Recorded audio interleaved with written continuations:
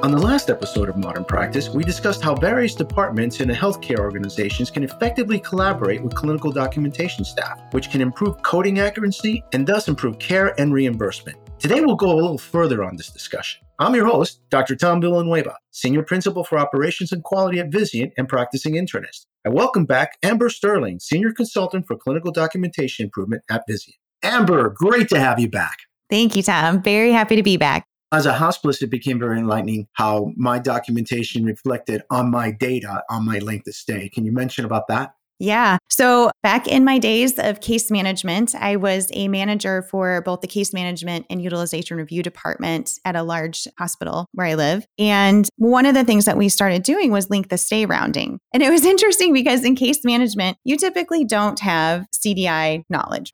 So the assigning of a DRG, I remember that being brought to us and literally, Tom, a list of APR DRGs because we were a children's hospital. Right. And they said, just pick the one that looks the most close to what you think the patient's here for. Right. So it was very interesting. But ultimately, what we decided to do is find out who in our hospital was managing that information, the CDI department, Right. and partner with them to get a DRG assignment and talk then in rounding in our length of stay roundings where it was a multidisciplinary every day. What's the plan for the day? What's the plan for the stay? And talking about that length of stay along with principal diagnosis assignment. Is this correct? CDI would oftentimes communicate with us about if they needed additional diagnoses, because at this point, they weren't rounding with us. They were just giving us the information. So I think in length of stay management, so many providers are feeling the heat for why is your patient not out the door? Right. The case management departments are feeling the heat.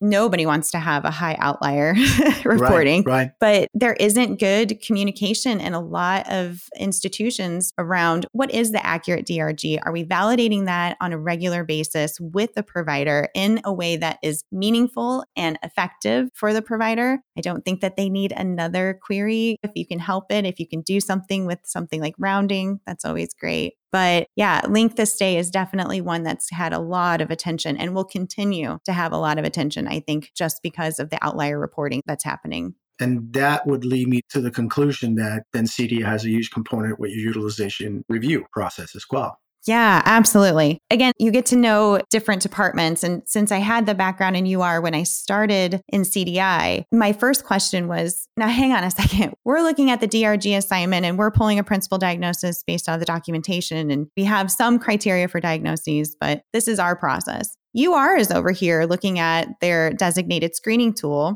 and they have very specific criteria that they have to use for every single admission, and they may not match up. Right. Does that result in anything? Are there denials because of this? And that's very organization specific, I think. But it is, I think, a way that CDI and UR could partner. Let's just give an example of an inpatient admission. A patient from the UR perspective doesn't meet that criteria. Could CDI take a look at the record, maybe find some additional information that they can query the provider for? And that could possibly help to prevent that case from going to a second level review. Because the second level review for a UR department is usually an outsourced company and it's very costly. So if there's something you can do internally with the process, I think it makes a lot of sense to utilize the expertise that you have in-house before going to an expensive out-of-house resource. We pretty much all discussed inpatient settings. What might be the collaboration with CDI in the outpatient setting? We just did a project where we just looked at the ER billing portion for levels. And what was interesting in this particular project was how much of the billing was supported by nursing documentation.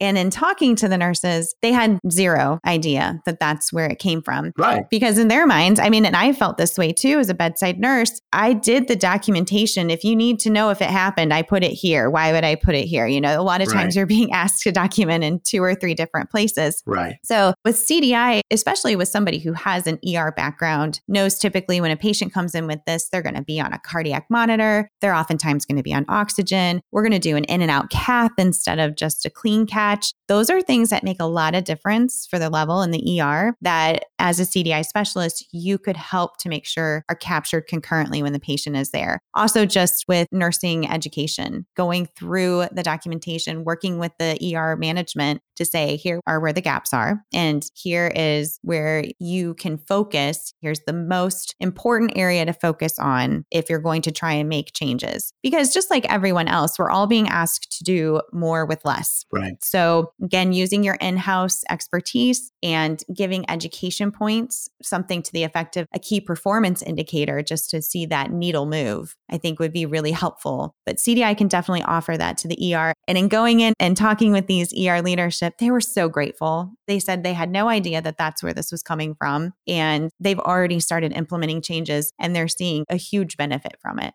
That's amazing. So we're going to discuss now communication, but right before we started our podcast, you and I were speaking to in reference to the silos that quite frankly have gotten worse. Mm-hmm. And even among our CDI colleagues, many of them are even working more virtually. So what I was accustomed to is working with my CDI team out on the floors, real time. And you just don't see that as much. So what are ways we can create communication between departments or improve on that communication? The pandemic definitely changed how we're going to have to do this for a lot of organizations. There was always the issue of office space for ancillary departments like CDI, right. But it seems like that was definitely a contributing factor to keeping CDI specialists at home after the pandemic, right. Is now we don't have to worry about the office space. So just to say, we got to go back to the way things were. We need to have person-to-person interaction. I'm a huge believer in that, but I don't know that that's always realistic. Right. But we do have technology that has emerged from the pandemic, from previous to that as well, that helps to connect departments in a way that's a little bit easier to manage than an absolutely busting at the seams email inbox. So yeah, I think we're all kind of sick of the inbox overload. Actually, it's the most common cause of physician burnout. It's the inbox. I do not doubt it. And you have multiple inboxes. Yes, you have your do. Epic, your EMR inbox, you have all the inboxes. So I think one of the ways to make a meaningful communication strategy for different departments is to understand what your technology is capable of and what's the ripple effect of that. So for example, there is a very well-known CDI software that has the capability of communicating with the quality department. We'll just give that as an example. So then the quality department can access these cases on a centralized list, and you can specifically assign it to specific quality personnel, or you can just have a general list. But in any case, it gives a day-to-day review of communications that's easily accessible, that the quality department can open that communication, respond right there, and then the CDI specialist can respond back, all within this one software application. It keeps things out of the EMR that maybe are not appropriate to be in the EMR for messaging. So that's not part of the permanent medical record, just something that's more of an in-house discussion. So I think working with your informatics team and what that workflow could look like, making sure that you understand the ripple effects of what that will be for each workflow. Too often, I think we get a little gung-ho on, hey, we need to communicate this. Here's something that we can do. So everybody just do it. I totally get it.